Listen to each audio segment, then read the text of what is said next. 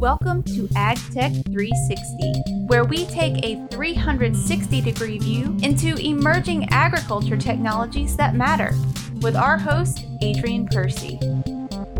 So this is Adrian Percy with AgTech 360, and I'm delighted today to be joined by the CEO of Crop.Zone, Dirk Vantenherz. Dirk is actually coming all the way from Aachen in Germany, which, if you ever get the opportunity to visit, is an absolute magical town, right on the German border with a couple of countries and a very historic city. So welcome, Dirk. Thanks, Adrian, for having me here. I'm enjoying to come back to North Carolina, to the RTP and to the university here. Has been quite a long time being here, so I really enjoy being here. Yeah, well, great. Today we're going to talk about weed control. And, when I've had the opportunity to go out in the field, whether it's in Brazil or in Europe or Asia or here in North America, and you ask growers, what is your biggest pain? What is your biggest pain point? Often, not always, but many times, weed control is a big issue. And they cite the fact that there are fewer available options to them because of weed resistance, that there aren't necessarily new modes of action coming onto the market. And it's something that they really struggle with. And if you go here in the southeast, for instance, Palmer amaranth and other weeds are very, very challenging for growers once they get controlled. So you and your company, of course, have a very interesting solution to that, and that is electrocuting weeds. So, which sounds a lot of fun, but I'd love to hear a little bit more about what your company is doing, and tell us a little bit about this technology and how it works. Yeah, indeed, I share the view that new herbicides are necessary for the industry. The chemical solutions have been developed in the 60s. So we're trying to combine new ways to manage plant growth. And what we do is we have the mode of action. The actual idea is to kill plants with electricity. But if you look deeper into that, you will find out that you lose a lot of energy at the surface of the plant. So the leaf surface is a physical resistor for the electricity, and there you lose energy. Now, as you just mentioned, I'm coming out of Aachen. There's a lot of engineers being educated at the university, and we looked at that at pure engineers. And we thought, well, is there a way to reduce that resistance towards the plant? And we found out that if we spray a conductive liquid on the plant, we can lower the physical resistance for the energy by a factor of 10. Now, by doing so, that opens up a lot of opportunities for designing farm equipment. You can suddenly scale it in size. So application widths for farmers is crucial. So you can drive it faster. It's more energy efficient. And, well, it allows a better and more precise treatment for applications. And what we focus on is a non-selective herbicide approach, because we think that this is really where farmers need help, because at least in Europe, we're running out of options. Many of the very good solutions, very good chemical solutions have not been re-registered, right? Yeah, exactly. So, that's what we're doing. It's a system which is attached to the tractor. So at the 3-mount attachment, it's powered by the PTO. And then you simply drive into your field and we spray that conductive liquid in front of that. And that kills the plant completely. So it's used in applications where speed is crucial. For example, getting crops harvest ready. Intermediately, crop management. So burn down of cover crops. Pre-emergent applications to get a clean field before plants emerge. And that overall lowers also the weed density in a field, because you always have a complete clean field after the application. So weeds don't get flowering and get to the seed stage. So in these kind of burn down situations that you're describing, that you've been, I know, testing in Europe, what kind of crops have you been working with? Well, we started for obvious reasons in potatoes, because first of all, there's lots of potatoes grown around Aachen. We have deep soil and that's a valuable crop. And the other reason is dicot, the chemical which has been used for potato desiccation, is not anymore available in Europe. So that's where we are going to farmers now. We are productive. We have productive systems running in the Netherlands, in Switzerland, in Germany, in France. And for example, the last couple of weeks, we had a farmer treating roughly about 200 hectares with our solution, and he got a perfectly result on his potatoes. One treatment is enough, so it's also economically viable for him. The potato quality is great. So that's what we're focusing on. We have done trials in Canada with desiccation of oats. It's a big deal in Canada where most of the crops, because of the short season, need to be desiccated. And downstream organizations like PepsiCo or Nestle told us that there is an increasing demand of residue-free crops like oat or chickpea, whatever. And this is why they're looking into that solution. So this season we also have trialed in Canada. I'm curious what the reaction is of growers when you go knock on their door and say, look, hey, I've got a great new idea how you can get over all these herbicide issues that you have. Let's go and zap the weeds in the field and electrify them. What is the reaction, and how have you overcome any questions and I guess skepticism perhaps on the part of growers? Well, farmers are really tech addicted. So they like new toys and they're really looking into this. It's also very satisfying, because you see an immediately result that the crop goes down. But of course, there's lots of skepticism. Farmers like to test it. They like kicking tires. They want to see it on the ground. So we have to do a lot of trialing with them together to convince them. But our experience is once they overcome this is a complete new idea, once they see it in the field, they're really convinced. And that's very motivating for the team because the results are outstanding good.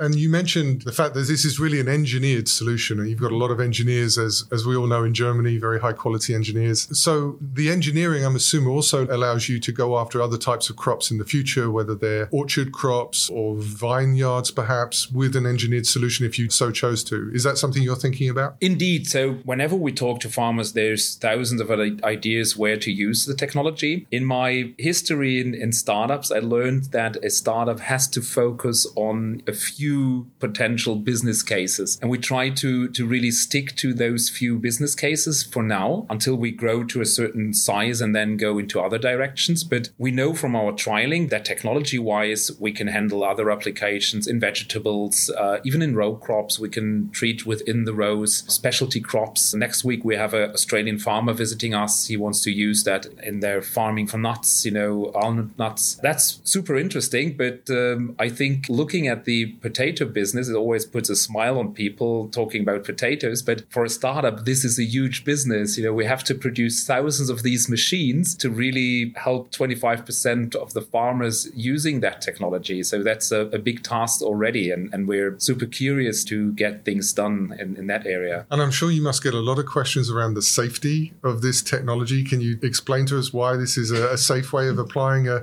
herbicide type solution, even if it's not a chemical? So first of all, the whole solution is labeled under organic farming regulations. So both conventional as organic farmers can use it. That's the good news, first of all. The second one is the machine safety. And there, of course, we're Germans. We have regulations for everything. So there is regulations about machine safety. We have 4 different classes in Europe for these machine safety regulations. And we have applied for the highest class. And we really follow those regulations. So it's a big machine, like any agriculture machine. There is a risk that you damage something or you hurt someone. But under the normal conditions, it's a safe machine. Given that you have a safe solution, and maybe going back to one of those other use cases, what about urban use of such technology? We know that in some urban communities, in some countries even, chemical herbicides are being restricted or even banned from use in urban environments. I know, and we all know from going even to our local store, that it's harder and harder to buy these types of products. Can you imagine an urban solution either for weed control in, say, roadside uses or even at home and garden use? Every farmer we're showcasing that says, I want to have a small machine just for my backyard,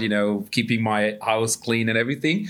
So the interest is huge, and we expect that a big market. So that's another road. We're also in a project with German Rail to adapt the system for rail treatment, because also their herbicide use is highly restricted. Just to explain, because many people probably don't appreciate this. So herbicides are actually applied from the actual train in many cases, either side of a railroad to keep the railway tracks free of weeds, right? So otherwise they would grow. There's only a few trains passing every day, and that's not enough to keep vegetation away. There's also fire risk. So they actually have to spray every railroad 2 times a year to keep it free. So these are actually specialized trains, essentially. I've never seen one of these in action, but I've heard they exist. It's really big trains, and they go usually during night, do not interact with the rail system, and then they spray different herbicides to keep those rails free. And the legal point is that it is already restricted, but there is emergency circumstances so that rail can still use it. And we are currently developing with German Rail a solution which is based on our technology. And I think that's a big step forward because many of these rails go through urban areas and people don't know that during night there's herbicides sprayed in their backyard, but that's the reality. Fascinating technology, Dirk, and thanks for telling us a lot about it. I'm sure you're also keeping a kind of watchful eye on other technologies which may be emerging in the weed control market. I've heard of mechanical weeding and hot water and other things being used. What are you seeing from where you sit, and what do you find interesting as perhaps additional options that might complement, for instance, what you're doing right now? Many solutions are based, what I see. So first of all, there's lots of investment going on and research in alternatives. Lots is based on robots, so autonomous systems which go on the field and detect weeds and then either mechanically or laser or whatever physical treatment they do to terminate weed growth there. I think the approach of autonomous systems in cultures, in vegetable cultures or specialty crops is very intelligent because they can stay there the whole season and just go through the roads all day. And whenever they detect a weed, they can either terminate it by a mechanical treatment, a laser, steam, foam, whatever. I think there's lots of progress being done in the industry and lots of intelligent startups. I really like that. For what I think there's a little bit of lack is in the big acres. So like, terminating plant growth of potatoes, that's simply huge biomass. So we're staying in this area, but I think I would bet on these autonomous systems being the future or the alternative for selective herbicides, because that's super intelligent. It's fun to see them, going through these LAs day and night, even in swarms. They work together so that there's robots bringing in the energy and the products, another way of treating them. That's the future, I think. So to finish up, let's talk about you. 25 years I've heard, and I've known you for a while in the ag tech sector. What kind of got you to this point? I started my journey in agriculture. I was educated as a biologist, as an ecotoxologist, to be more precise. And my task at the university was to count duckweeds as my research. And to be honest, I'm quite a lazy person. And I didn't like sitting in the lab and counting duckweeds. So I invented a sensor system, a camera system with the amazing resolution of 160 by 80 pixels. That was cutting edge at the time, to do that autonomously. And that algorithms and that idea was the foundation of my first startup. So that technology was used in high throughput screening for herbicides at the time, and later on also in phenotyping. So camera-based systems in phenotyping. So, and from there on, I knew that there is a lack in the herbicide research, and that brought me attached to the idea that there needs to be a new solution. And finally, I end up founding Crop.Zone. That's fantastic. And so from the Plant Sciences Initiative here, we love it when biologists meet engineers. And it sounds like you really have done that in the wild, as it were. So what's next for you? What's next for Crop.Zone? Well, looking into getting more internationally, we had a very successful founding round earlier this year, which enables us, to look outside the European system. And we want to engineer the system economically more viable, which means we're building it bigger. Next season, we have a 27-meter system on the field, which allows farmers to stay in their driving ways in the field. And then growing the business, that's the next step. Wish you luck. Thanks so much. Thanks. AgTech 360 is a product of North Carolina State University, the Center of Excellence for Regulatory Science in Agriculture, or CIRSA, the North Carolina Plant Sciences Initiative, and the Southern IPM Center. This episode was produced by Kayla Pack-Watson with host Adrian Percy. With AgTech 360, we take a 360-degree view into emerging agriculture technologies that matter. Thanks for listening.